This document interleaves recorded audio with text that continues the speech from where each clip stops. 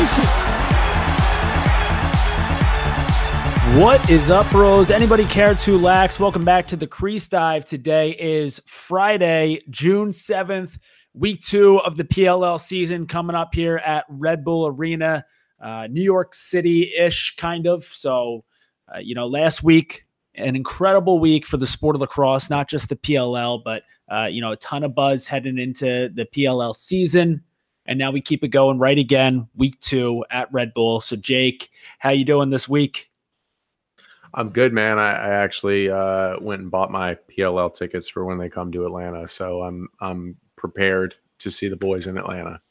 Where you got a spot yet? Or you pick out? Oh yeah, no. I picked out my seat and everything. I'm like row 7, like right in the middle, like right behind the table, so I can just fucking scream whatever I want. Like let the boys play, shit like that. It's gonna be sweet. That's a really good spot, especially with like so many mic'd up players and them doing so many interviews during the game. That's a great spot for you to like scream and like get onto the broadcast. Oh, definitely. I'll put it out there, but like anybody who can find me just screaming some dumb shit will absolutely we'll get it going. Yeah. Real quick. When is that Atlanta week? The last weekend, 28th and 29th of June. All right. So you got about 3 weeks here to come up with your wardrobe attire for that. Because that's a good spot to potentially end up on TV. That's true.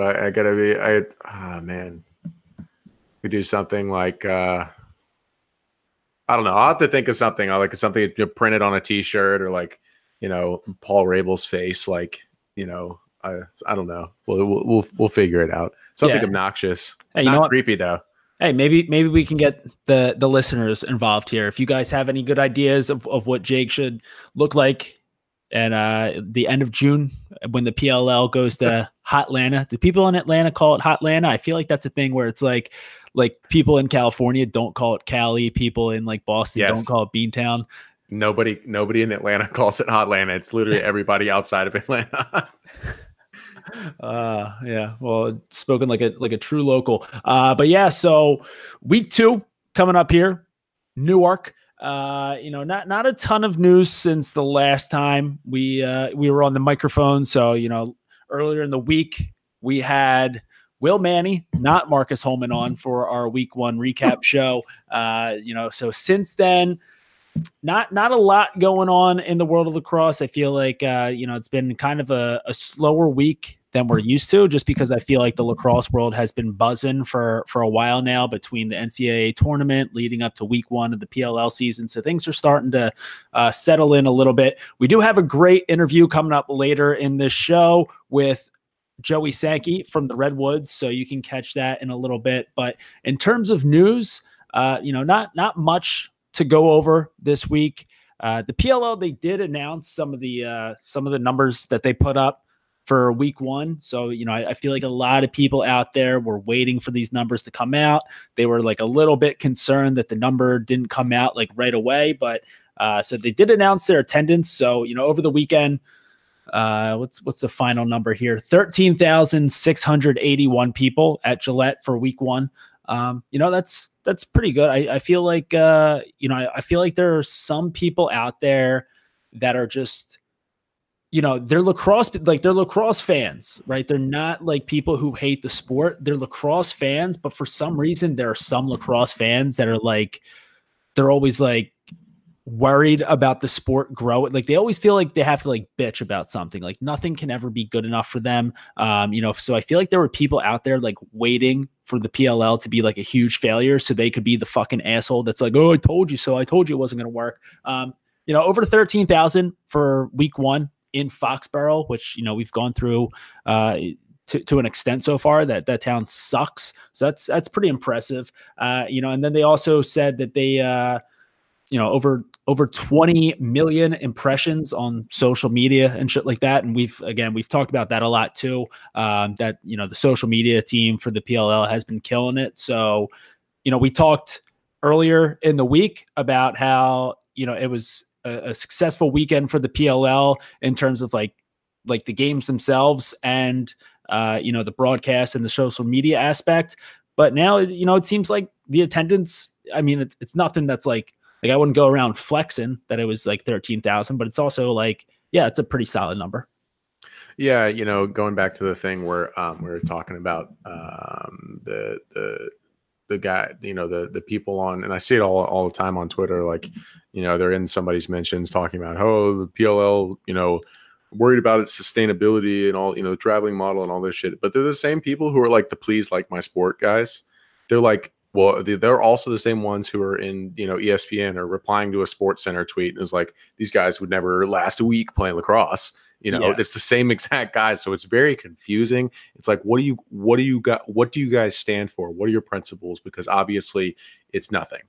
13,000, I think that's great. I didn't even know 13,000 people lived in Foxborough. So, I mean, so they probably had more people there than, were in Foxborough at any given time. So that's nice. I'll tell you, no matter what, they definitely boosted the local economy and industry of Foxborough. So huge plus. Absolutely. Yeah. It's a huge plus. I mean, to me, like, when it comes to sport, yes, there's nothing like going to a game, right? There's nothing like going to a game that's your favorite sport too. But also, there's nothing like enjoying the convenience of being able to watch your favorite game from home too. So, I mean, yeah, like it's great. And this is like blasphemy for people with college when it comes to college football down here. Like people will literally have heat stroke going to these games and fucking like they will die watching their favorite team like in the stands. Like that would be their favorite death. SEC, it just means more. Yeah, it just absolutely just means more. I am so much more comfortable watching the game at home. Like I'll go for like a quarter or two and then be like, listen, it's fucking hot. Y'all are insane. Let's go home. So like, I feel like there's some sort of, the PLL has done a great job of, offering people this opportunity to be able to watch the games at home for less than $1. So shout out to them for that. Moving forward, way less than $1 this week, because for week 2 of the PLL, I'm pretty sure it'll be this entire weekend. NBC Sports Gold is so they're offering just a free trial for this weekend. So like you literally have zero excuses to not watch these games this weekend unless you're like an actual idiot person.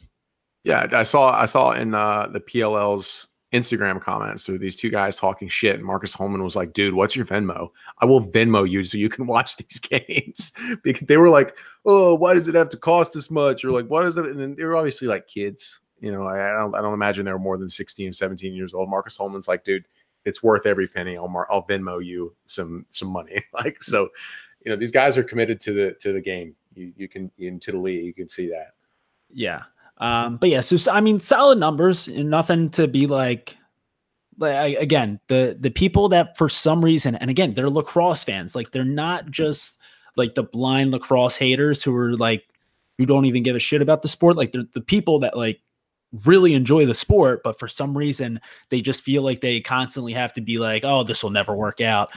So, those are numbers that I feel like they can work with, and then just keep growing from there. Other news in the lacrosse world, not exactly news, but again, it's just getting out there, growing the sport, getting the awareness for the league. Rabel on Jimmy Fallon.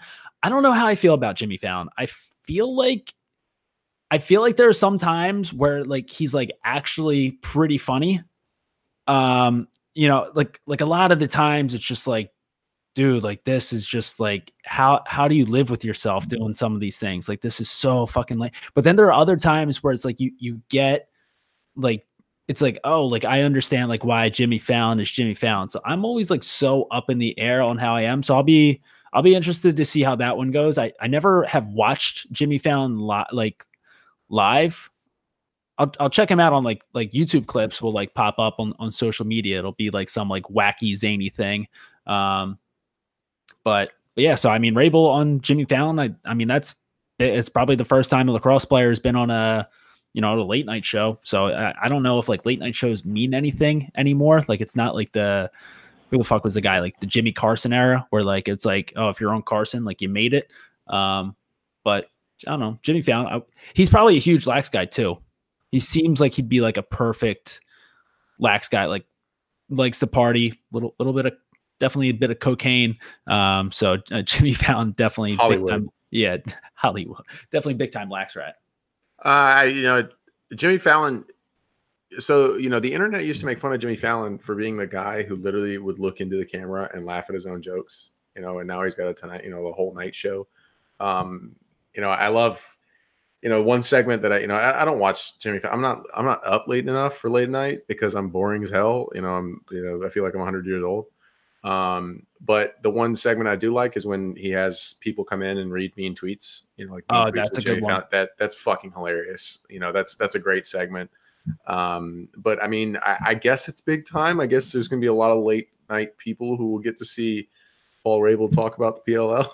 Well, like, here's the thing. Like, I feel like the only people that like watch the late night shows would be like baseball fans, because I feel like old people will still watch the late night shows just because, again, like that's just like what they did when they were growing up.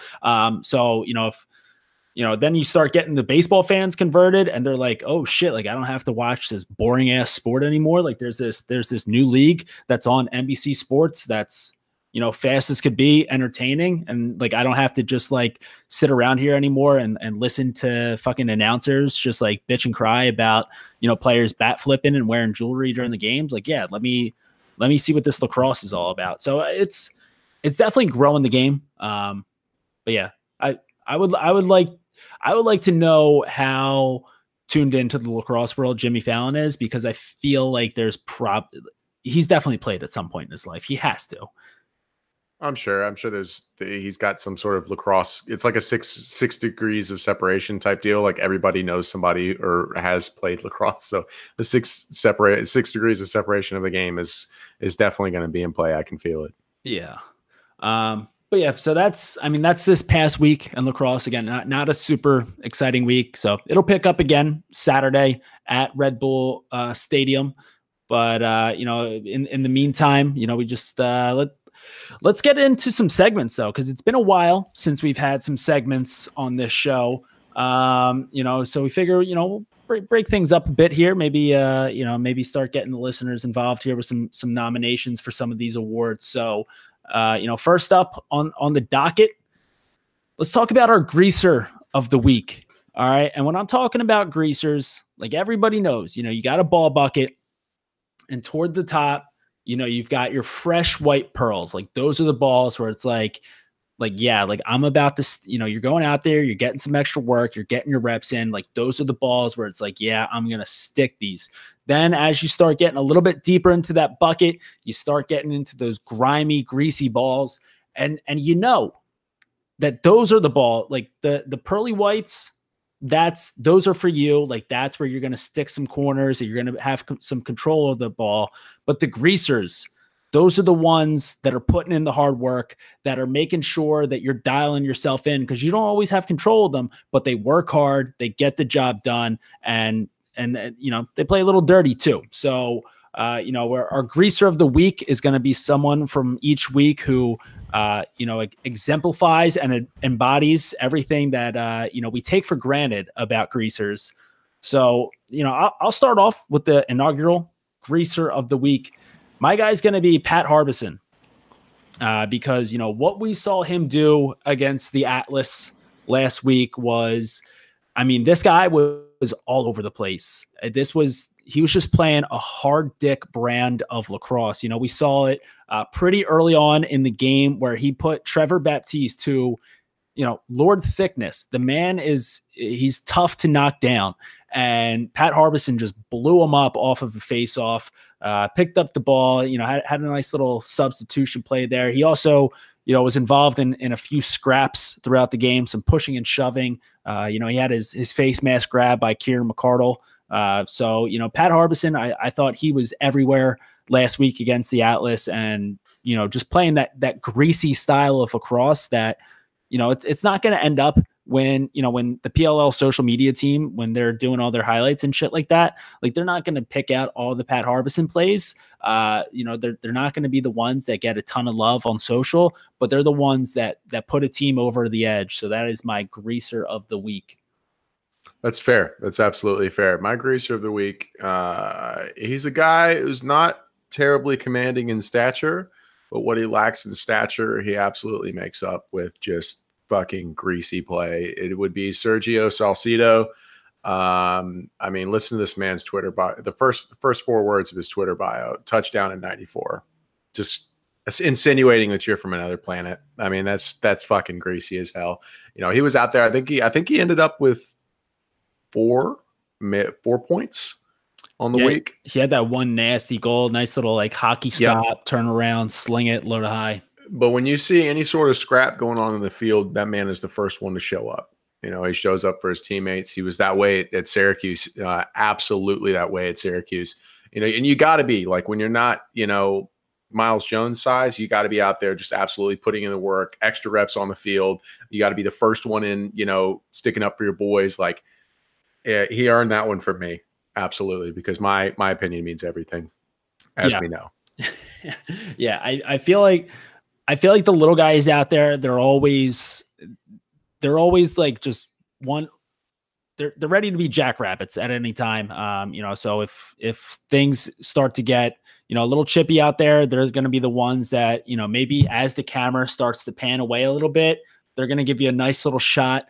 Might be below the belt, but, you know, that's just part of the game sometimes. But they're always going to make sure that they get that one shot in, and then, you know, they did their job. So, like you said, they don't have to be the Miles Jones who runs you over like in the middle of a game while they're dodging. But they play that greasy style of game where it's like you get done playing against a guy like Sergio Salcido, and you're like, that motherfucker, man. Like, I can't take that kid. And like that's what every team needs. Every team needs a guy like that. And fortunately, they're on our favorite team, the Redwoods. Yeah. So, yeah, this is, I mean, just a win for us. Pretty sure that this has just become the #1 Redwoods podcast in America. Confirmed. Yeah. Moving on. Maybe a segment that some of you guys remember from season 1 of the Creased Eye, but we got our man up, man down of the week. If you are newer to the show, this is pretty much just, you know, something, you know, let's say a stock that we're either buying or selling in the PLL from every week. So, you know, my man up of the week, you know, I'll start this off because we were kind of just talking about it with guys like Pat Harbison and Sergio Salcido. My man up of the week is the refs just letting the boys play. You know, I think that we saw a lot of it this past weekend, especially in that Sunday game where, you know, things are getting pretty chippy.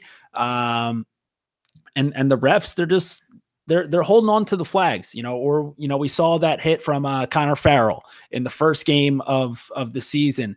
And that's a hit where, and a lot of times in the sport of lacrosse, I feel like as soon as refs just hear that contact, they throw the flag. But the refs this past weekend, they were letting shit fly left and right, which is awesome because, like, not only does that set like the standard for the game, like, you know, you that sets the standard for the game when you let some shit fly. You know, when you're just letting the boys play. But the fact that it was the first weekend in league history, like that kind of then sets the standard for the rest of the season for the league in general, where it's going to be like, hey, like we're not gonna throw any ticky tack flags around here. Like, you know, you guys are all grown men. If you want to run each other right the fuck over, then go ahead. Like, we're not going to stop you. If you want to grab a few face masks, we're not going to stop you.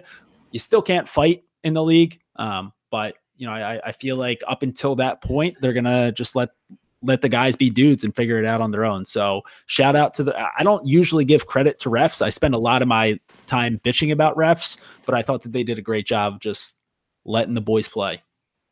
You know, as Ryan Boyle noted, saying the Giraffes did a great job that weekend. They really did let the boys play, and there's not much more to be said past what you said. So for my man up, I actually got them backwards, but so for my man up, the one I'm buying stock in is the mic'd up. I think the mic'd up is fantastic. I heard a clip of Tucker Durkin out there and it sounded like he was playing inside linebacker. You know, so I think that's great. It's a really humanizing element. You know, it gives the younger fans a really good chance to hear what hear some insight into what these players are thinking when they're on the field. So, you know, these kids can grow up and be like, oh, well, Will Manny likes to, you know, great examples like Will Manny, you know, on you know, he went low and got stuffed. And then the next one he went high. So I mean, on John Galloway. So it was great, like to be able to kind of have that, connection to the players. And it was awesome to be able to hear the F word every other, hear fuck every other word, because I mean, the guys bring a lot of passion in the game, and it was clear. So that's mine. Yeah, there's something again, like I don't need, like, I feel like there are times where like people get the green light to swear and then they kind of like overuse the word. But like when it's just coming from, like, if it's just like an organic, natural, like let's fucking go boys, or like, like just something like that, where it's just like natural, like, like no one's trying to like force that word into it, but it's just how they are and how they're talking. Like that's where, you hear that on the field and you're right there with them. You're like, yeah, like this isn't some, like, it's not dialed up for, for a broadcast. We're not trying to, sugarcoat anything here. This is just the boys playing, and you're going to hear a few cuss words, and like we mentioned before in previous episodes, no one's going to die because of it. So, hey, how about you? You can get going right away now on your man down. All right, my man down. What I'm losing stock in is, good God, the Chrome, when they started the season, right? When all the color schemes dropped, I was like, oh my God, they got the sickest, like, retro Miami Heat color scheme. Like, they can do some sick shit with this. Holy fuck. They all wore pink socks with like white and black cleats. It was disgusting looking. It looking like a U11, like a U11 game with all the guys running around. Like, I don't know who's the official equipment sponsor. Well, I think the socks are probably, I think they all have to be Adidas socks, if I'm correct. Okay. I could be wrong there, but it wouldn't hurt. Maybe if they drop some pink cleats to match the socks. Now that would be fresh. That would be absolutely fresh. Maybe, wear them all the way through October. I don't know, for supporting breast cancer, whatever. But that was disgusting. And I lost a lot of stock in the Chrome's color scheme just off of that. I let them know my thoughts on Twitter, as everyone does, but that was it for me. I'm pretty much out on colored socks in general. Agreed. I don't know, man. I just feel like the high whites, or and they don't need to be mid calves anymore. Like we can go maybe even just like right above the ankle whites. But I don't know. I just feel like whites is such like a crispy look, and like, yeah, you hit the nail on the head with that one with the youth team. I feel like that's a big, like, you go out to a youth tournament, and so they're all like the equipment tents set up at these tournaments, like people slinging equipment, and then there's usually like oh shit, who would do it? Like adrenaline like would always be out there. They'd have the socks going, and you'd get you'd get like 12 kids on a team. They'd all go buy these adrenaline socks, and then they'd all go put in. You got kids out there just wearing all these fucking different color socks, and it's like, it's just a terrible look out. And then they're probably also throwing like they're like layering their sticks with like multicolored tape. And it's Conbro Chill is partially responsible for this. Mm-hmm. I have to place some blame on him for some of this.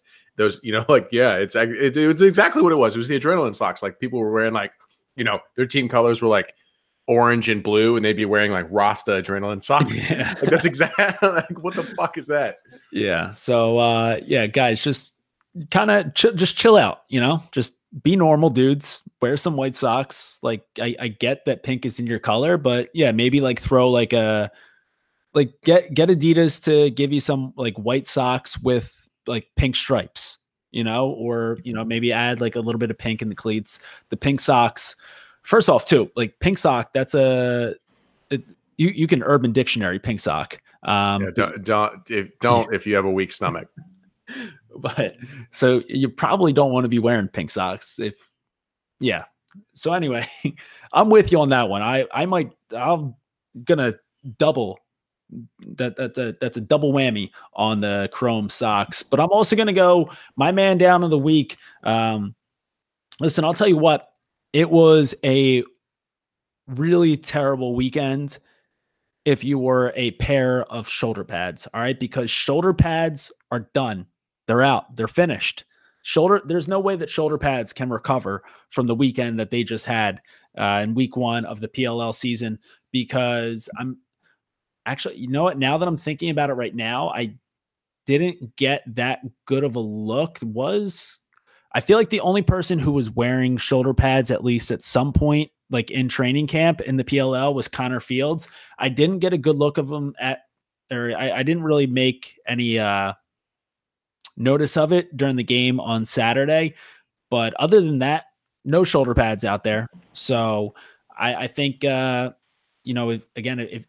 you're just a pair of shoulder pads lying around in someone's garage right now, you got to know that your time is done. Like, no one's coming to pick you up. No one's coming to put you on. Shoulder pads are finished. So sell all of your stock in shoulder pads. Yeah, they're pretty much useless. I mean, the only people I could see legitimately wearing them, and maybe if Connor Fields was, I don't know if he's ever had a collarbone injury. Other than that, like, what do they really do? Protect your heart? Come on. I mean, it's all up in there behind some organs. Like, it would take a lot, to just get hit in the heart. So yeah, it would never happen, right? Unfortunate circumstance, like it has, but yeah, I would just say, like, shoulder pads.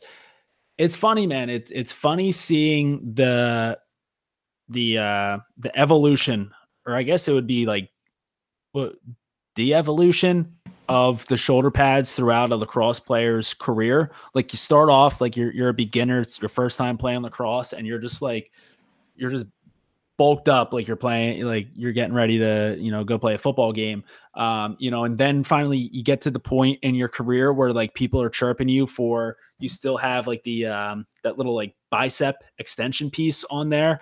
And, you finally hit the point in your playing career where people are making fun of you for having those on. So then you take those off, and then you get to the point in your career where, guys are making fun of you for having the, like the shoulder cap on. So then you rip those off, and then all you're stuck with there is that liner. And then you finally reach that point where everyone's just like, dude, like, what the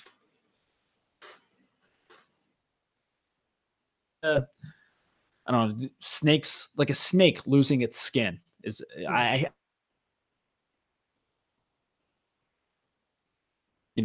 maybe like a hermit crab, in its shell. I don't know. Hermit crabs suck too. I got to find better analogies. I'm bad with analogies. You need to open up a biology book or something and figure out a better analogy. No, that's exactly what happened with everybody's shoulder pads. It is I suppose it is a de-evolution, but every one of those is an upgrade. Mm-hmm. So, addition by subtraction. Yes, it is. Well, while we're talking about some equipment, going to go into a new segment here, and this is going to be the Gear Vault.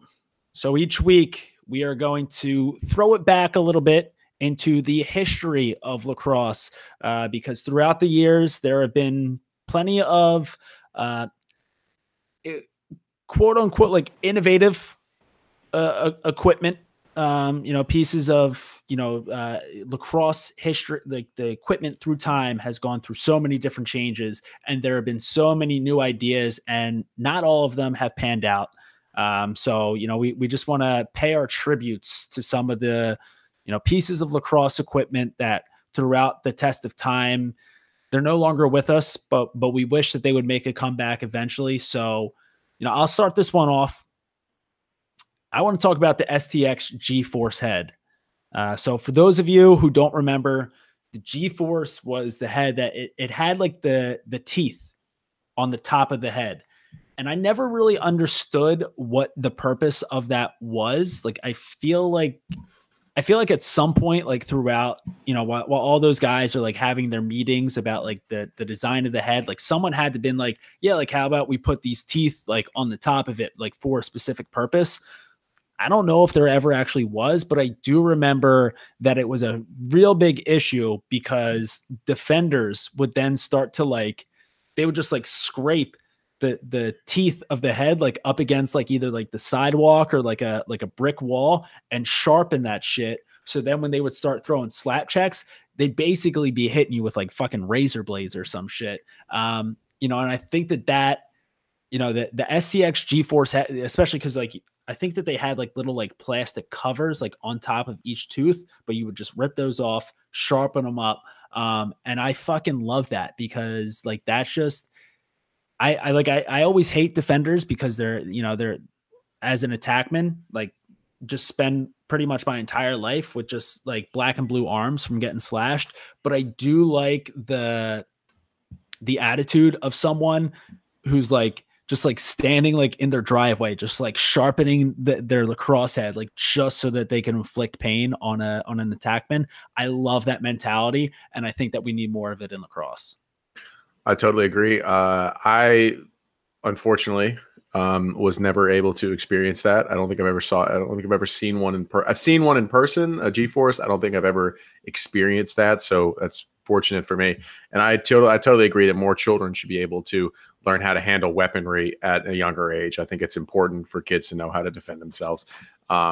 So mine. And shout out to everybody who, and I know, you know, we talked about it before.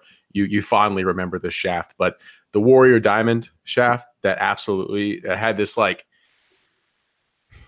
powder coated kite type coating on it, and it came in like two colors, I think, like blue and black, and it just tore the shit out of your gloves, like absolutely just wrecked your gloves. Like I had a pair of STX G22s, also a very good glove, that just like, and I had a diamond, and within like a week, I had holes in my palms. So they discontinued that one really quickly. I would love to see it come back because, like, you know, fuck your gloves. Like, the grip on the shaft was fantastic. Well, so like the diamond coating was like, if you know, I feel like that's like perfect for well, first off, like you should probably be like cutting the palms out of your gloves already, but then like, or if you're just like a, you know, whether you're like a coach not wearing any gloves, or you're just like a kid going around like fucking around hitting the wall or something like that, like it was like a great shaft for going for being able to go like just bare hands on, because you wouldn't need to load it up with tape. Like nothing's worse than going bare hands on a stick with some tape. Like, or if you get stuck in like the rain and then you're dealing with some like wet tape, like that shit is gross. And then your hands just look disgusting after that. But the diamond, you didn't need to throw any tape on there because it would have that grip going. So that's like a perfect, like, hey, you want to just fuck around, toss the rock around with, you know, with some of the boys, have a few cold ones. The Warrior Diamond shaft is the shaft that you need for that. I wonder if we can still find some of this stuff on eBay. Oh fuck! You know what? I just remember. First off, yeah, you definitely can. One just popped into my head, and like I want to save it for another episode, but I want to talk about it so badly right now because I just remembered it. This is quite the dilemma. Okay, you know what? If you do it, fuck it. Like if you do it, I have another one that I can throw out there, so we can do two. Let's do it. Hey, let's get crazy on the first ever crease dive gear vault. The brine guru. Tell me you remember the brine guru. I absolutely do. Oh my God. I had a buddy who had one. So the brine guru, if I feel so bad if there are people out there that are listening to this episode right now who aren't old enough to have been able to experience the brine guru, but it wasn't a fiddle stick. Like now it was a smaller stick. It was like not regulation size or anything like that, but it wasn't like a fiddle stick that you would buy at like Modell's or some shit where it's just like plastic. Like it was an actual like miniaturized lacrosse stick that was then designed specifically for ball for stick tricks. So, you know, you would have like the sidewall was perfect for stalling. It had like little cutouts like at the throat of the head where you could catch the ball like, you know, either on the side of the throat or on top of the throat. It had like these two like tongs on the backside of the scoop. So like you could like rake the ball and just like, but like rake it from the backside of the stick and pick it up that way. Oh, the shaft was like perfectly indented, so you could like roll the ball all the way down. The Brine Guru was maybe one of the most like influential things that I've ever owned like in my entire life. Like I feel like a lot of who I am today is because of the hours that I've spent with a Brine Guru in my hands. So yeah, speaking of things that we need to find on eBay, No, Brian Guru. I need to get my hands on, because there's probably only a few more left out there in the world. I need to get my hands on a Brine Guru. You know, it kind of on the other hand, it also, you know, half of the fun of doing the stick tricks was picking up someone else's stick and seeing if you could do the same tricks. So like, you know, that was a good, you know, that was the Brian Guru was a good starting point. And then like once you could do it with a different stick, it's like, oh, I took the training rules off and I'm fucking nice with it now. I'm cooking. So mine was a different head that was probably, and you knew an attackman, but as a defenseman, you knew an attackman was just a fucking dirty player when he was using this fucking head. It was an STX Deuce. And this was back before this whole rule change bullshit. So like the bottom of the head, like all STX heads do, all STX style heads do this, it would warp from use. So it would be extremely narrow. And of course you could throw and catch with it fine. But when that ball got stuck in the bottom, you could absolutely wail on somebody and it just would never come out. So, I mean, they should bring that one back for sure. You know, fuck the stick rules. Just let somebody play with the deuce. Like there's so many times I've picked up somebody's deuce and just, you know, you're shaking the ball. You're trying to shake the ball out of the stick and it just still doesn't come. So that one was a true classic to me. Yeah. So that was like right around the same time that the G-Force came out. But so I didn't have the G-Force just because like I wasn't like a potential serial killer. Like I didn't want to go around sharpening the teeth and like just slicing people to death. But I did have a deuce. And like that was a set where like if there was a ball on the ground, like you could just like run up to it and like with the backside of your stick, just like smack the ball, and then it would just get stuck in there. Like yep. you didn't have to like clamp it or anything like that. Like you would just need to like put the stick like on the ball and it would just like wedge in there. That was it. I understand like why they needed to make the rule changes with some of these heads, but I don't know, man. I feel like I need to like go back to like my parents' basement and just like find, see if I have any of those old things just like left in there, because if I could play men's league lacrosse with an STX Deuce, I would unstoppable. You'd probably have somebody fight you somebody would recognize it and be like, listen here, drop gloves because we're about to fucking get into it. I'll tell you what, it would probably be someone with an STX G-Force, and then they would slash me. And yeah, that's unstoppable force versus an immovable object. Oh fuck! You know what? We just might need to start a whole new podcast that like just talks about old gear, because I want to keep going, but the show does have to go on. So maybe we'll just start an entirely new podcast and we'll just shoot the shit about some of the greatest gear of all time. And you know, I'm not even like a huge gearhead. Like I know I've strung a million sticks. Like I've seen a million heads, but like there's some guys out there that have the more knowledge about this shit than either of us do. Like, you know, there's really freaky, like having a whole Instagram account dedicated to stringing, you know, fresh string jobs. Like those guys, I'm sure they've seen some shit. Like there's some gearheads out there that absolutely some stick doctors that have seen some serious shit. Yeah. Well, that's my new favorite segment for sure. So yeah, we'll keep this thing going, but yeah, feel free for anyone else to send in your thoughts on what needs to go in next on the Gear Vault. But moving away from that, let's get right back into some PLL talk, and we will start that off with our interview with Joey Sankey, who made his return to the lacrosse playing field last week, got himself a goal and an assist in the big Redwoods win over the Atlas. So let's kick it over to Joey Sankey right now.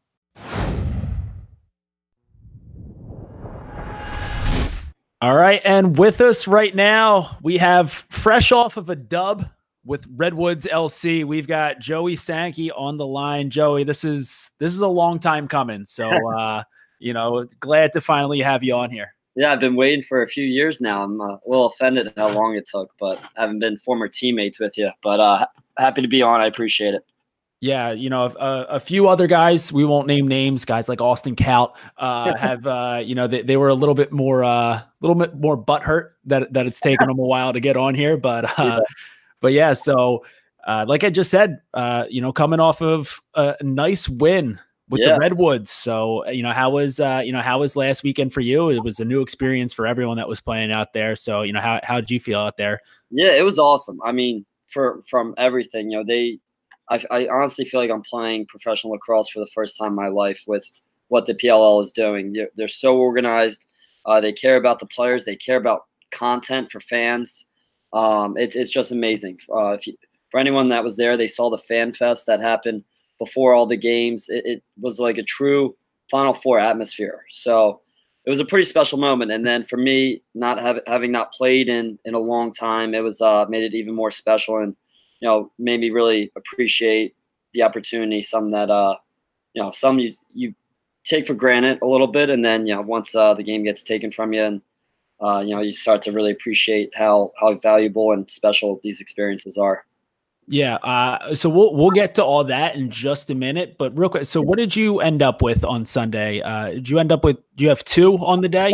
One and one. Yeah. My first goal got called back. I had my toe in the crease. I knew it too, but 1-on-1. I had a ton of opportunities. I think that's where my rust really showed. Was I really feel like I could have finished a lot of more opportunities. So hopefully that comes back sooner rather than later. Yeah. How one of these days, I'm waiting for a challenge to go wrong. I don't think that any of the challenges were wrong this past weekend. I think we saw like 3 of them, and I think 100%. Yeah, I think that they were 100%. I think that first challenge that goes wrong, I think there's a whole lot of shit talking that's going to go on between the goal scorer and the coach. So I'm looking forward to that. But yeah, it's when I scored, and as an attack, when you get so comfortable around the crease, like a lot of times if you're in or out, and as soon as I scored, I thought I felt my right crease hit, my right foot hit the crease, and guy like Kavanaugh and other guys came up celebrating with me, and I was just like, I think I might have hit the crease. And then as soon as they threw the challenge flag, I was like, crap. Yeah, and I think we got to give you a little bit of some acting lessons, because I remember seeing that goal, and like when you popped up, because like you've scored some big goals in your career, and like you get a good fist pump going. That one right there, you could tell that you thought that you were almost about to get away with something, so you didn't want to be too excited about it. So yeah, it was actually the opposite. I was happy I didn't celebrate, because like that was a big moment for me to score that first goal. And then literally the day before, I was with my parents. We were watching the Saturday games. Someone scores a goal, they get all jacked up, excited. They have like a nice big celebration, and then it gets called back. And I remember my mom being like, "Oh, that sucks. You celebrate, and then you don't end up scoring." So it was actually almost the opposite. I was like, and the jumbotron in Gillette is huge, so you can't miss anything. And they show the replay before every face-off. So I was like, I know there's no way this stands. Yeah, kind of weird that Gillette would be, I feel like the team that plays out of there likes to be pretty secretive about videos. So, the big jumbotron there kind of doesn't fit their brand. I know. It's definitely an interesting dilemma there. Yeah. So I feel like at this point, a lot of people know your story. But so, it's been a while for you since you've been able to be out on the field, some knee injuries. And then, obviously, how long ago was it at this point? It was like September, October-ish, when you got the cancer diagnosis. October. Yep. But yeah, so, how about, September, but then I found out I had to actually go through chemo in October. So. Okay. But yeah, so, it's been, it's been a while now, but like in terms of, the fact that, you got that diagnosis like less than a year ago, and I think, now like people, a lot more people are seeing your story, hearing your story. It's inspirational as shit, the way that you attack that.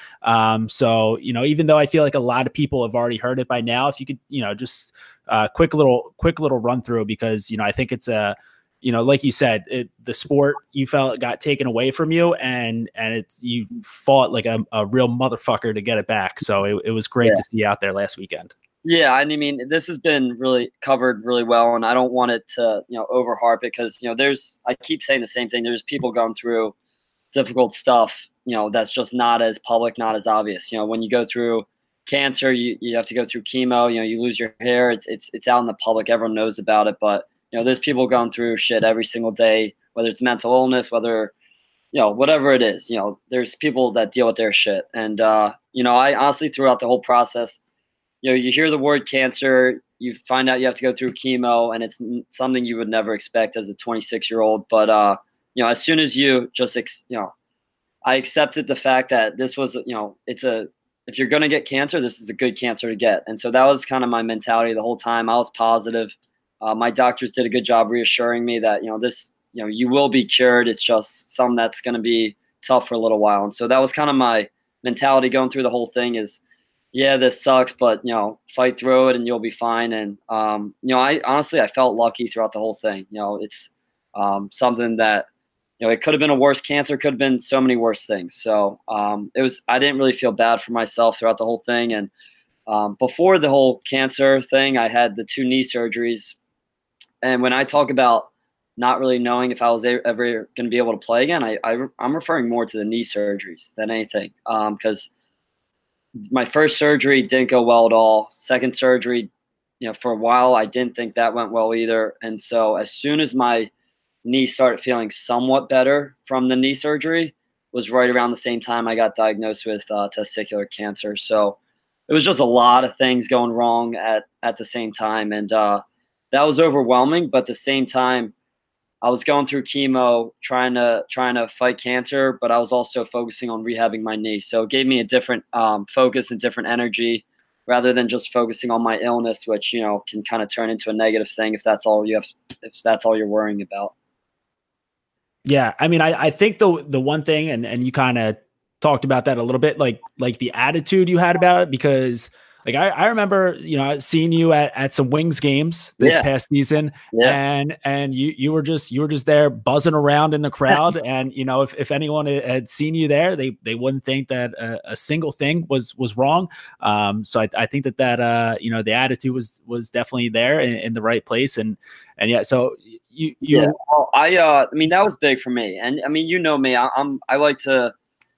like to be social and hang out with my buddies and stuff. And, my family and my friends, they did a good job not pitying me. I mean, I think I was 10 minutes into telling when I told the first group of people, I was with my UNC buddies in Rhode Island at our buddy Walker Chafee's house. And this is before I knew how to get chemo and everything, but I told them about my testicular cancer and how I was going to have to get surgery. And everyone was upset for about 10 minutes. And then finally someone, like literally 10 minutes into it, throws out a joke about, one nut or lefty or something like that. And, from then on, it's awesome. Guys that you can they don't pity you. None of my friends looked at me and felt bad for me. I mean, obviously they felt bad, but they didn't treat me any differently. So that was important for me. I kept coaching throughout everything. I still went out with my buddies, obviously not drinking, but it was important for me not to change my lifestyle. And that was a big part of being positive and, just keeping things as normal as possible. Yeah. Well, it's, I think that's a solid example for, a lot of people, whether they're going through whatever, to kind of follow that game plan. But real quick, I want to move on to something a little bit more, like something that I feel like everybody has been wondering this question. So I'm finally going to get a chance to ask it right here. So you've obviously been fortunate enough to play with a lot of great players throughout your carear. I mean, look at the Redwoods right now. You're playing with some legends like Kyle Harrison and Joe Walters, guys like Marcus Holman at UNC. Yep. But what the people really want to know is, where does Barstool Jordy stack up among your former teammates? I mean, in terms of swagger, I think you're right at the top. When you had you're a lefty. We played the same position. You had the pad on the right arm and no pad on the left arm. And I remember thinking, man, this kid's got it figured out. And that's this kid never going to his right.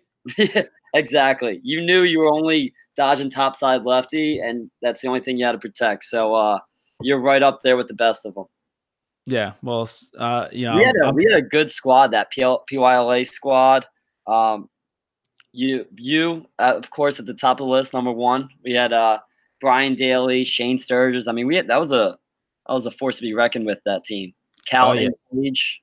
Yeah, ton of Division I talent, and then a podcaster. So it was, what more could you possibly want out of a club team? And let's not forget about Carp. Got to give Coach Karpinski the shout out.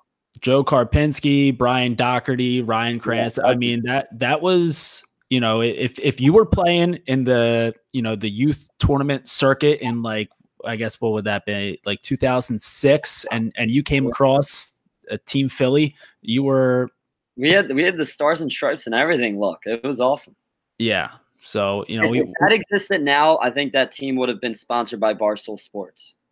Yeah. I mean, we had the colors for it. We had the personalities for it. So, I think I'll tell you what, man, if the PLL All-Star game, and I feel like we might be losing some people here with this interview just because they have no idea what the fuck we're talking about. Yeah, but the PLL All-Star game, like, I feel like we need to bring that team back, and then so it'll be like our club team going up against the PLL All-Stars, and I think, I mean, that'll be a tight game. Like, that'll be, I agree. That would go pretty much the same way that all these games so far have gone, and just you have down to the wire. You can take that spot. You got it. Yeah. But yeah, so I mean, speaking of, just growing up in the Philly area, playing lacrosse, I think something that, we've been noticing over the years here has been just the city of Philadelphia taking over the sport of lacrosse. I feel like people are probably getting a little sick of me talking about it right now, but you can't get sick about facts. You look at what Philly lacrosse has been able to do over the past few years, like, guys like you, Jordan Wolf, Matt Rambo winning the Tewaaraton, Grant Ament, and who else Doc was Aiken. And Docs, more. Yeah. So, you look at all the talent that this city has been producing. I just want to know, like, what are your thoughts on how Philly lacrosse is just taking over the sport and really showing everybody the way that the game's supposed to be played? I mean, I take a lot of pride in being a Philly lacrosse player, but there's all the stereotypes of guys from different areas, but I do feel like Philly lacrosse players have a good balance of being tough and also being skilled.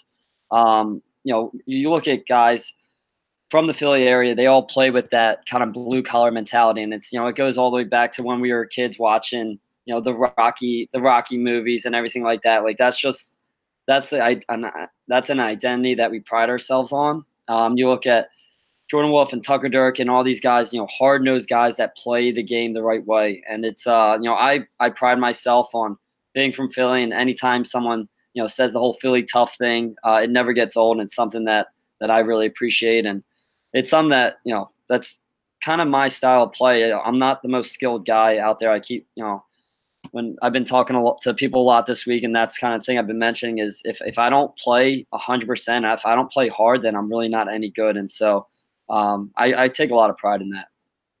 Yeah. And I feel like the Redwood, I mean, especially with, having you and Greg on the team, but I feel like if there's one team in the, in the PLL right now that really, identifies with that style of play, I feel like it's got to be the Redwoods. I mean, yeah, I agree. I mean, you look at some of the guys on a roster with, Kavanaugh being a chippy guy, and, I mean, it pains me to say this, but the Notre Dame guys play pretty hard, and our defense, they slide with body. I mean, you saw some of the highlights from this past weekend, but in training camp, Landis blew someone up. Epple blew up Joel Tinney this past weekend. I mean, our defense slides to body, and our coach, he talks about that blue collar mentality all the time too. So hopefully that is the identity that we take on. But I definitely think that out of all the 6 PLL teams, I think,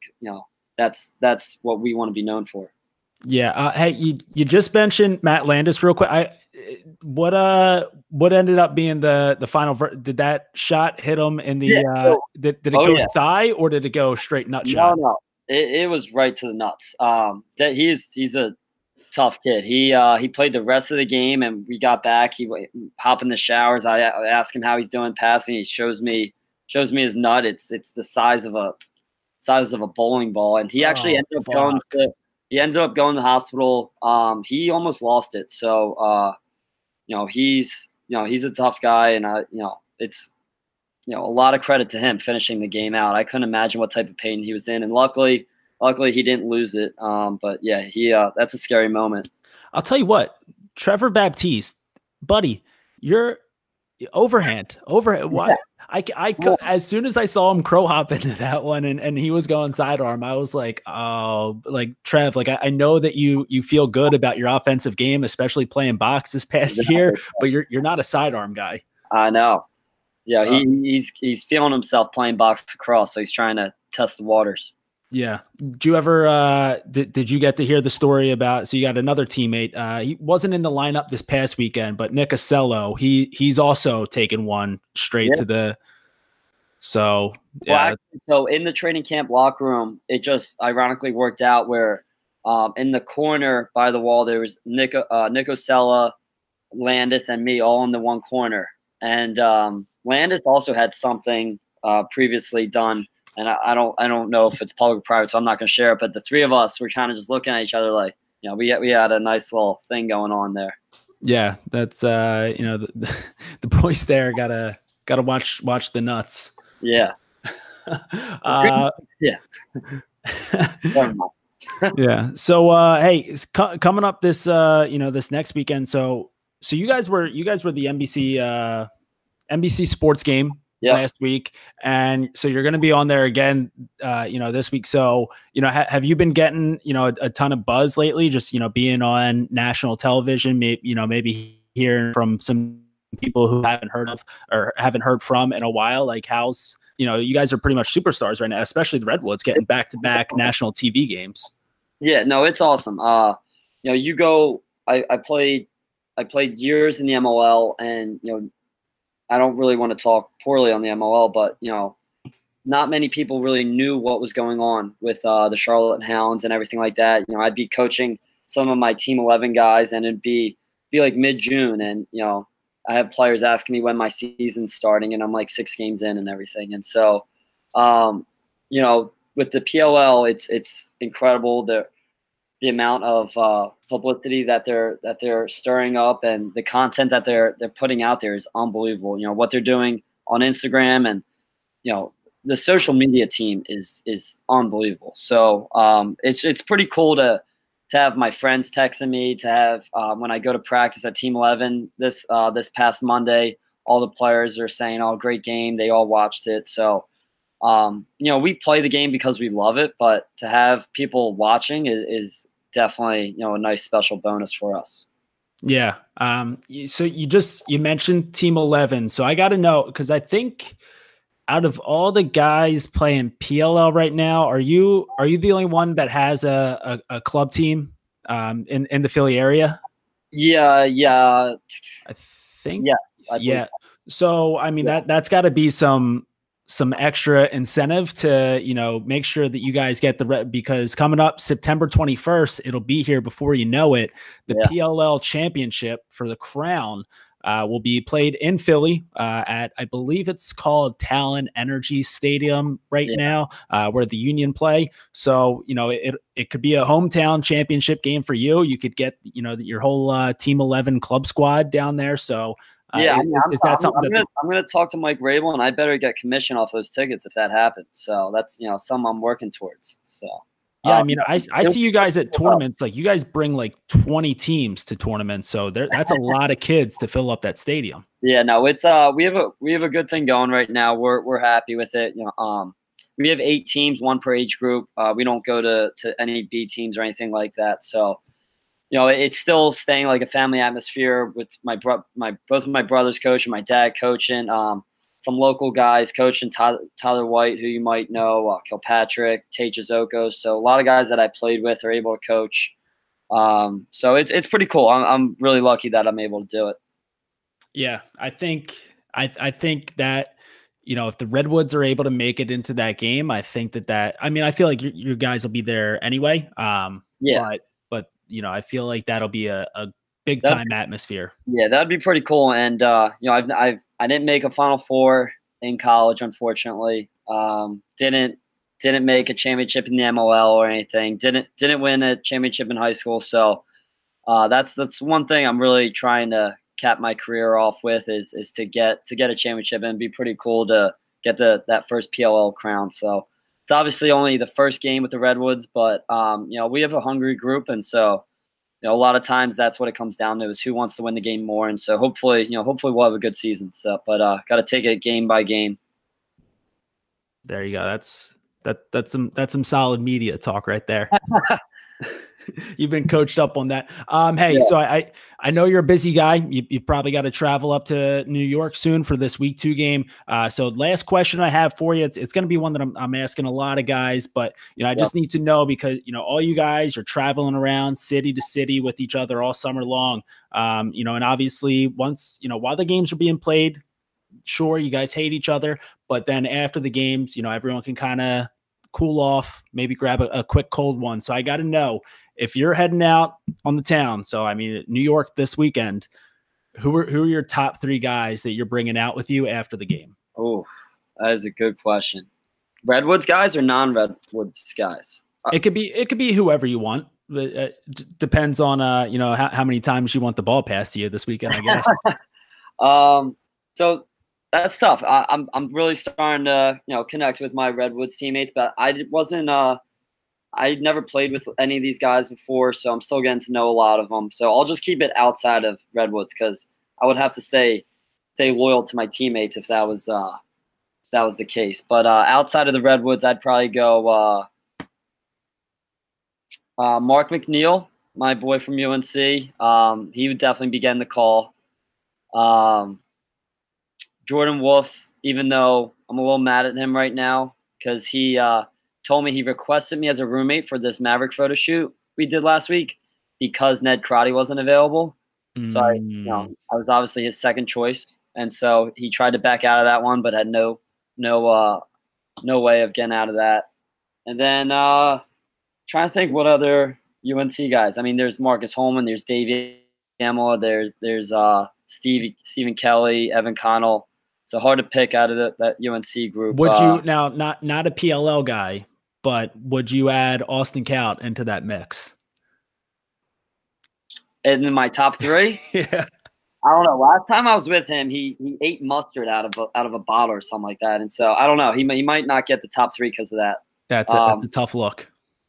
Yeah, I'd probably go Blaze Reardon, kind of a dark horse there. I'd give him the call. I like hanging out with my Canadian buddies. Yeah, plus Blazer will throw something on the grill once you guys get home late night. Oh yeah, need Chef that. Blaze. All right, well, hey, everyone can check out Joey Sankey and the Redwoods. You guys are playing against the Archers 4 p.m. on NBC SN. So national TV, not a big deal. So hey, go get another win here, and we'll see you. Yeah, I appreciate you having me on. Thanks a lot.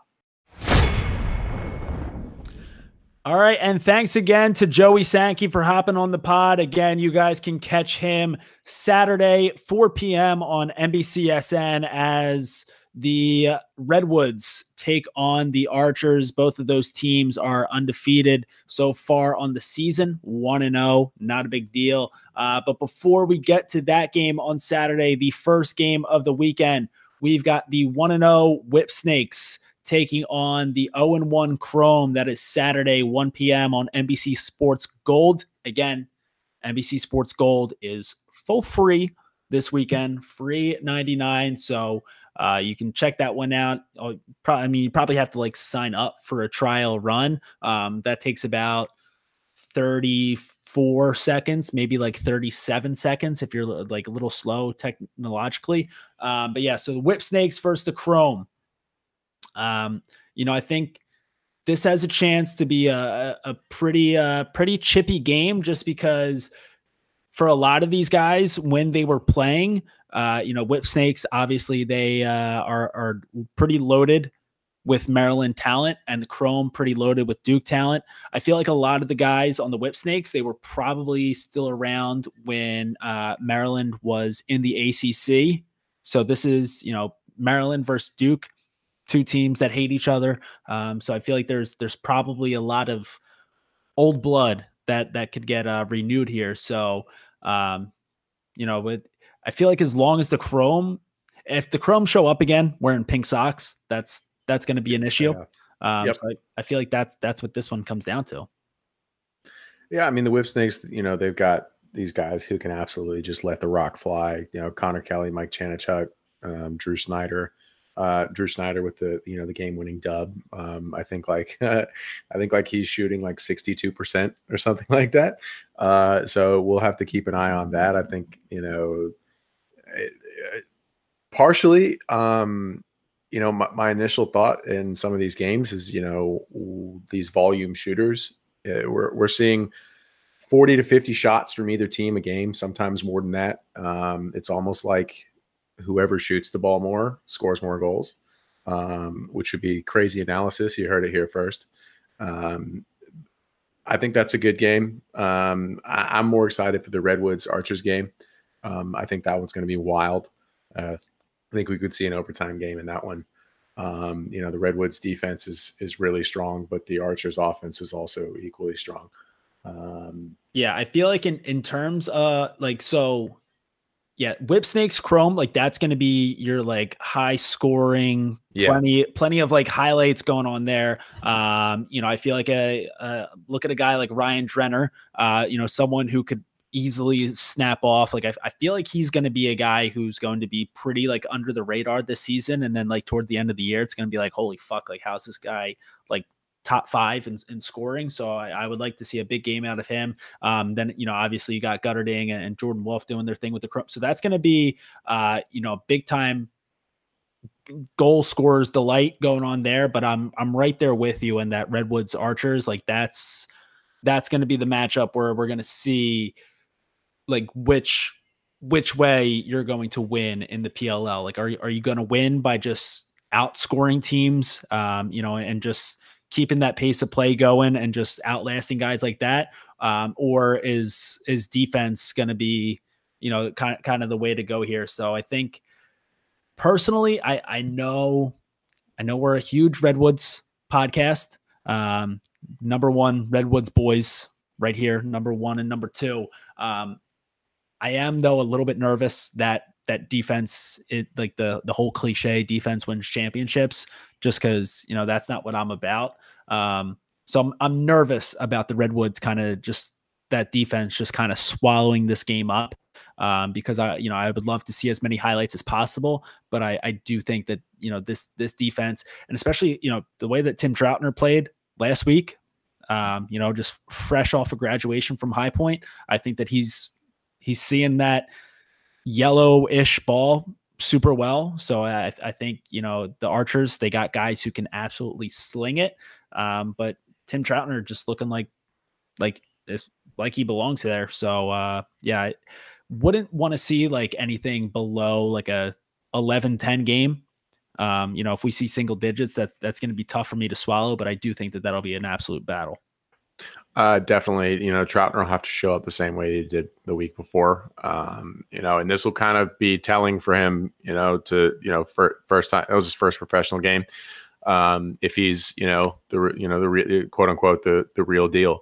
I mean, he's gonna be surrounded by, all the Notre Dame veterans, but they're going to be going up against, some guys who can absolutely ball. So, I mean, it's, you got Will Manny, you got Marcus Holman, you got Kevin Rice.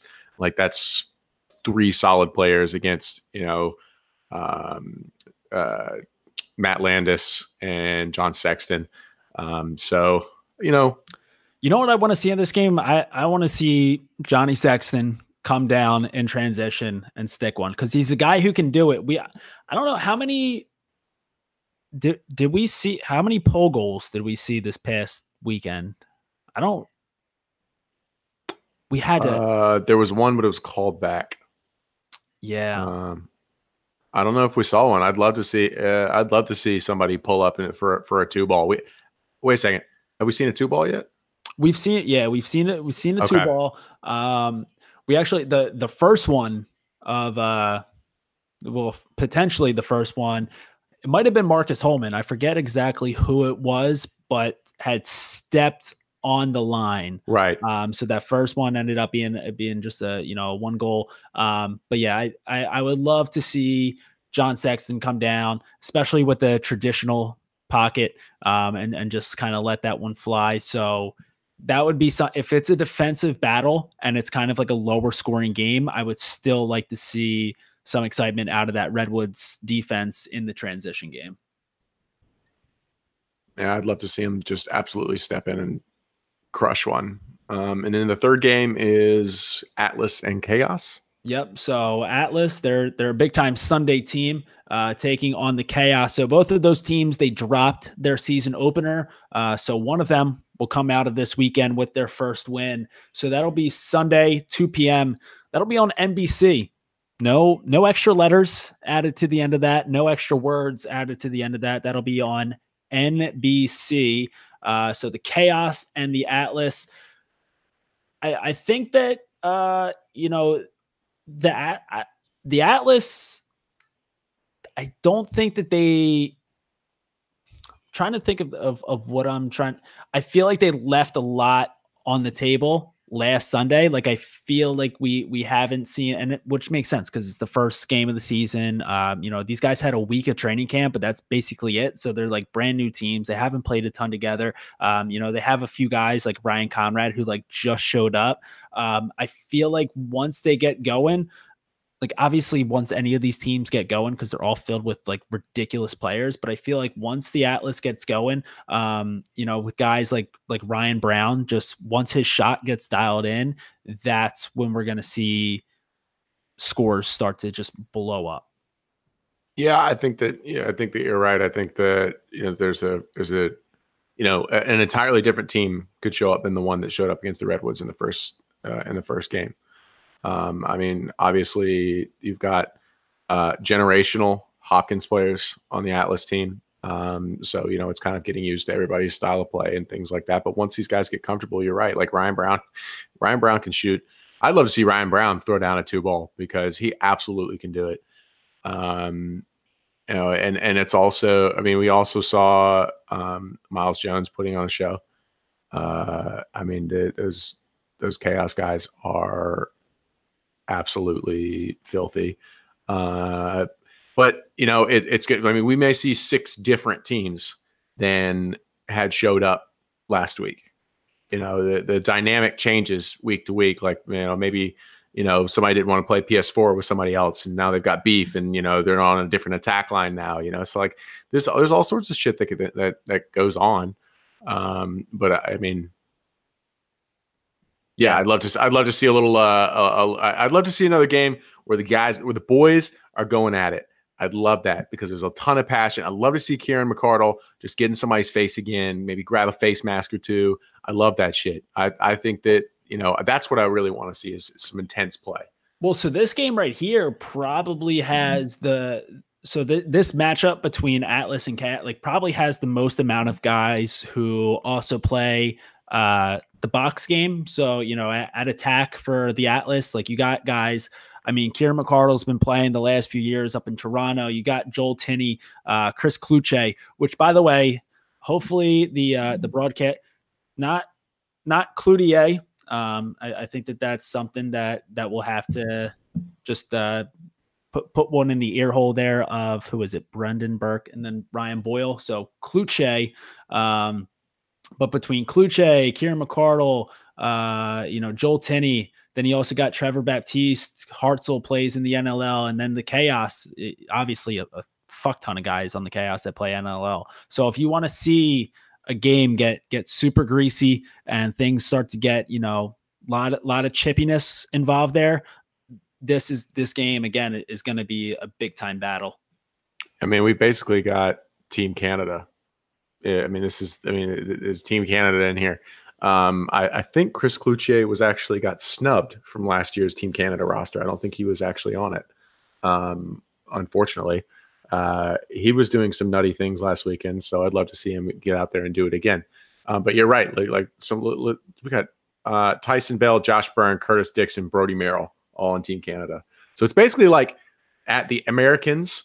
This is like Team USA versus Team Canada almost, if you really think about it. So besides like Tinney and Cloutier kind of sneaking their way on there into the Atlas. Do you think the Chaos Canadians are mad about it? Well, they didn't even make Tinney and Cloutier didn't make the Canadian squad, so they're not really Team Canada. They're like Team USA by default. So also Tinney's there because of the Hopkins connect. True, but I don't know. Again, I think that this. I would love if the Atlas ends up being the team that just gets in a fight with everybody.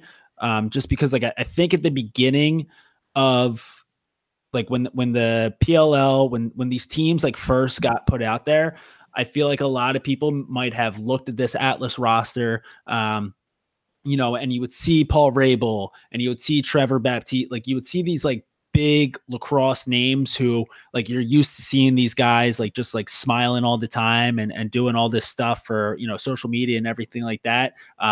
Maybe people would have looked at that and been like, oh, like this is like everyone's gonna take it soft on this team, like with Paul being a co-founder and shit like that. I would love if they just flip the script here and this team full of like a ton of Hopkins guys just ends up. And you know what though, because we've talked about this before, like with Hopkins over the last few years, like Hopkins is always scrapping. Like you don't expect it out of that team. I don't know, for some reason, like I guess for some reason in my head, I'm always thinking like, oh yeah, Hopkins, like they're just skill guys, they, shit like that. But these guys are always scrapping. So if the Atlas just like flip the script and they're the team that ends up being the guys that are always getting into some extracurriculars, I think that I'll end up loving that, especially because, you'll get a ton of people watching their games like for Paul Rabel, and then you're watching it and you're thinking, oh, like, here comes skill. And then boom, it's like Kieran McCardle grabbing face mask, Baptiste just throwing his ass into somebody. So that could be, I think that'd be a really good trend to start seeing. Should they bring fighting to the PLL? Big question. I would say, yeah. Absolutely. I mean, it's not maybe not in the way that it in hockey it's considered to be part of the game. In lacrosse and box lacrosse, considered to be part of the game. It's not technically illegal, but it's frowned upon, right? It's like masturbating on an airplane. Yeah, it's who doesn't do it. So, I mean, do they bring fighting to the PLL? I think what they should bring to the PLL is chain snatching. Because Chaos is it? They're a huge chain gang. So this might be a cultural thing. Does everybody in the fucking Northeast play with a very thin chain? Like, is that just that feels like a very Yankee thing to me, because that just doesn't happen down here. Well, but like Jake Furcaro's isn't necessary. So like Miles Jones has like that thin gold chain. Of course, right. Jake Furcaro though, he's got some depth to that chain. Like there's some girth going on there. He's got like Cuban links, like the big Cuban link chain that he's wearing. Yeah, like, that seems dangerous. Yeah, like I feel like you definitely know it's there, like while you're wearing it. So I don't know. I'm not a big chain guy. I don't know if I can pull that off, but I would venture to say that there are a lot more chain guys in the Northeast than there are in Atlanta. I would say. I mean, there's a lot more. My Italian brothers, I understand, but there's a limit. I know you guys are using olive oil instead of lotion, but I mean, come on, there's a limit. But yeah, so if you're not going to bring fighting to the PLL, the least you can do is just introduce chain snatching to the game. But yeah, so my picks for this one, this weekend, I think the Chrome get it going. I don't see them losing. I don't see many of these teams losing 2 games in a week. I guess one of them will have to with Chaos and Atlas, but I'll go Chrome over Whip Snakes. Gotta ride with our boys, Redwoods, especially because we've been talking them up so much, especially with Joey coming on the podcast this week. So Redwoods going to 2-0, and then maybe Chaos will just get too many chains snatched. So I'll go with the Atlas in that one. So Chrome, Redwoods, and Atlas for myself. Who you got? That was literally what I was going to choose. Actually, I will take Whip Snakes. And then I will align myself with your picks with Chaos and Redwoods. All right. Hey, before we close this one out, we've got some. So for anyone who wants to make a little bit of extra coin this weekend, so like you're watching the games for free, and now you can get yourself a bookie. Tell them that these lines are legit, because so you're not spending money on the streams for this weekend, and you can make money on some of these lines. Like, we're all getting rich. We can all quit our jobs. We can all retire. So these gambling lines for week 2 of the PLL season come to us courtesy of the great folks over at Inside Lacrosse. So the first line of the weekend. So will a week 2 game go to overtime? So a few options here. So no overtimes at all. On all 3 games being done in regulation. That is at -135, at least 1 overtime. So it could be 1, 2, 3. You're going to get those odds at +110, exactly 1 overtime game. Those odds are at +155, and then 2 or more. So we saw 2 last week. So if we could see 2 or 3 again this week, that's where you're going to make a ton of coin at +950. So do you got a wager on this one? Yeah, I'm going to be perfectly honest. I've never bet on a sports game in my entire life. I don't even understand what half of it means. So I'm going to just talk in layman's terms. Let's see. Is a game going to go to overtime? I'd say there's a very high likelihood that games are going to overtime. I would say 1 out of 3 this time. Maybe not more than that. That, again, not a big sports gambling guy. I'm not one of those, guys who's betting my, college, a kid's college fund on, the Albanian, handball team. That's not my thing. Oh, but they're on a tear lately. That's right. But they're on a tear lately. I lined up a big parlay for this weekend. So I'm not, I'll entertain it. I don't, no disrespect to the guys out there, taking a bunch of Adderall and thinking that you can beat Las Vegas. Like, I don't have any disrespect towards that, but like, what does any of it mean? My favorite thing about gambling is so you always lose, which like Yes. that's so you always lose, but then like you're sitting there after a loss and you're like, why the fuck did I do that? Like, I didn't even want to put that bet in on the first place. Like, I should have just like, I could have held on to that one or whatever. And then like, as you're sitting there in your misery, like you'll get a text from your buddy who, you've been gambling with, and he ends up, he gives you a hot tip on the next game.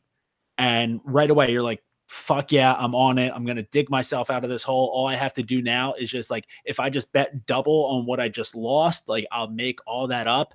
And then you lose that one again, which I think is like a really just a fun way to live your life.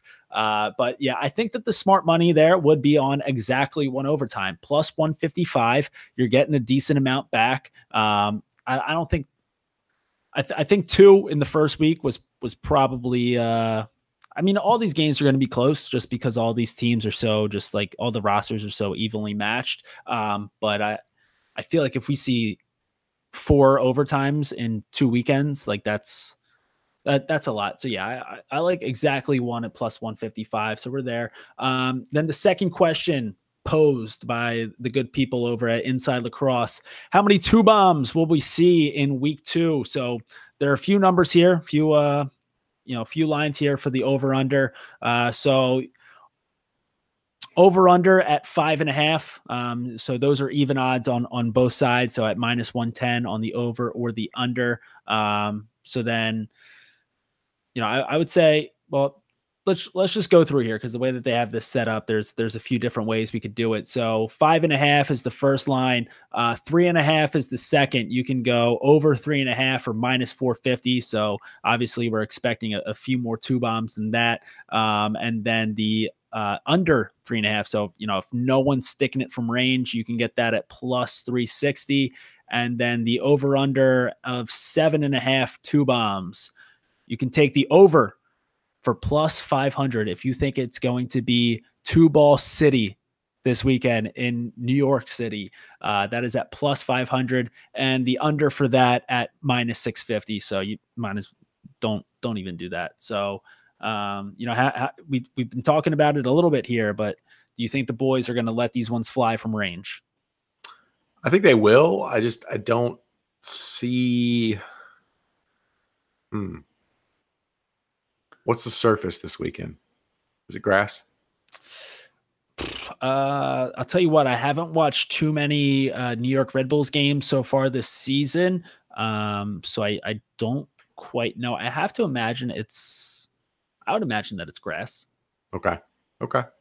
I mean, that's important. There's not going to be, the ability to skid as well. The bounce might be a little better on turf, but like that ball's going to die in the grass. I'm thinking 4. I think 4 or under for me is what I would take. Okay. I know that wasn't so over 3.5. Yeah, I would probably you would get more back at that point if you did the under at 5.5. So yeah, that's a lot to work. Like my mind's in doing some like backflips right now. Yeah, my brain is so small. But you know what though? I just feel like being like, again, it's not technically New York City, but like Newark is like close enough to like pretty much like everybody. Well, yeah, everything to you is New York City. Yes. But so like everyone's just like in like such a rush and a panic to just fucking move because there's so many goddamn people all crammed into this one little fucking island. So like everyone's pissed off. Everyone's like, move. There are too many fucking people here for you to not be moving, which I think like that energy will then make its way into Red Bull Stadium.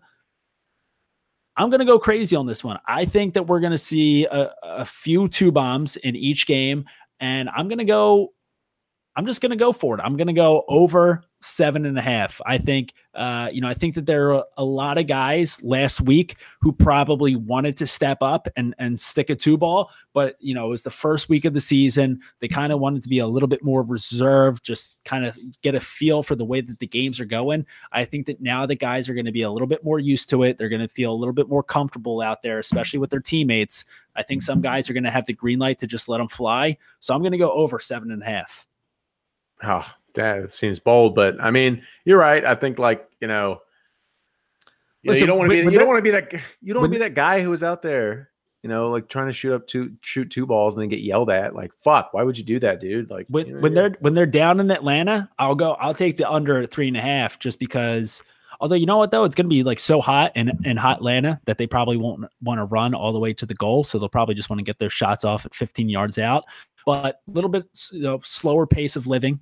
So, maybe not so much in a rush to just get those shots off in transition. So, yeah, I do like what Ryan Brown was saying in the broadcast last week, where it's like, dude, like if you have a chance to just step in transition, aim for a corner, like within like the first, 10 seconds of a shot clock, aim for a corner. If you stick it, boom, that's, 2 points on the board right there. Or if you miss, it's a possession shot, stops the clock. Then you have a shit ton of shot clock to still work with. So I think that'll probably be a strategy that we see a few teams go with. So I would love to see the boys push it in transition, let them fly.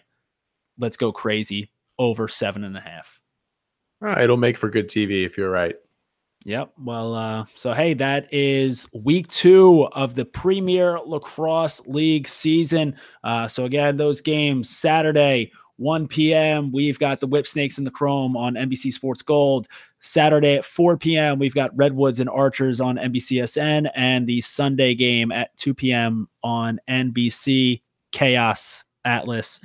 So it's going to be another busy weekend for everyone. If you're going to be at the games, hit me up on Twitter or Instagram or MySpace. I'll be running around in Newark, just trying not to get hit by fucking taxis. And it'll be a great weekend, but it'll be a better weekend if you keep it low to high to the day we die. We out. Santana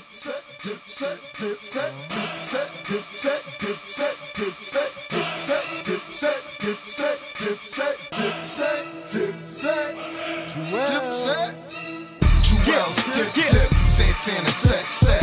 Yeah, grip, nigga text. It's Santana. Kill him. Yo set, dip set. What? Yeah. Jewels dip. Santana set. Woody grip, nigga text. Who you with? Thought yo set, dip set. Yo, I be with a gang of gangs who hang and bang. Animals, orangutans, hammers move, bangers bang. Damn it, dude, the game has changed. I got a whole selection, a whole collection, a whole selection of my whole collection. And I'm big pimpin', stick dipping, quick shipping. Bitch, listen, this isn't no damn game in here. Yeah, the whole bird gang's in here, like Kurt Cobain was here. Yeah. And I'm dangerous, yeah, brainless, yeah, stainless, yeah, aim it, yeah, bang it, yeah. Y'all some dead motherfuckers. And my ditty bop, barge through the city block, hard with the pretty Glock. Dodger, you getting shot. Then it's to the bar, hard liquor, get a shot. Get a broad, get a hot, get a home, give a cop. Go, it's your birthday, go. Drink it, girl, it's coming, I know you thirsty. Harlem's my birthplace, Tombstone, dirt place. Doomsday, Goonsday, Tuesday to Thursday. Jewels dip, Santana set. Woody grip, nigga text. Who you with? Thought yo set, dip set. What? Yeah. Jewels dip, Santana set. Woody grip,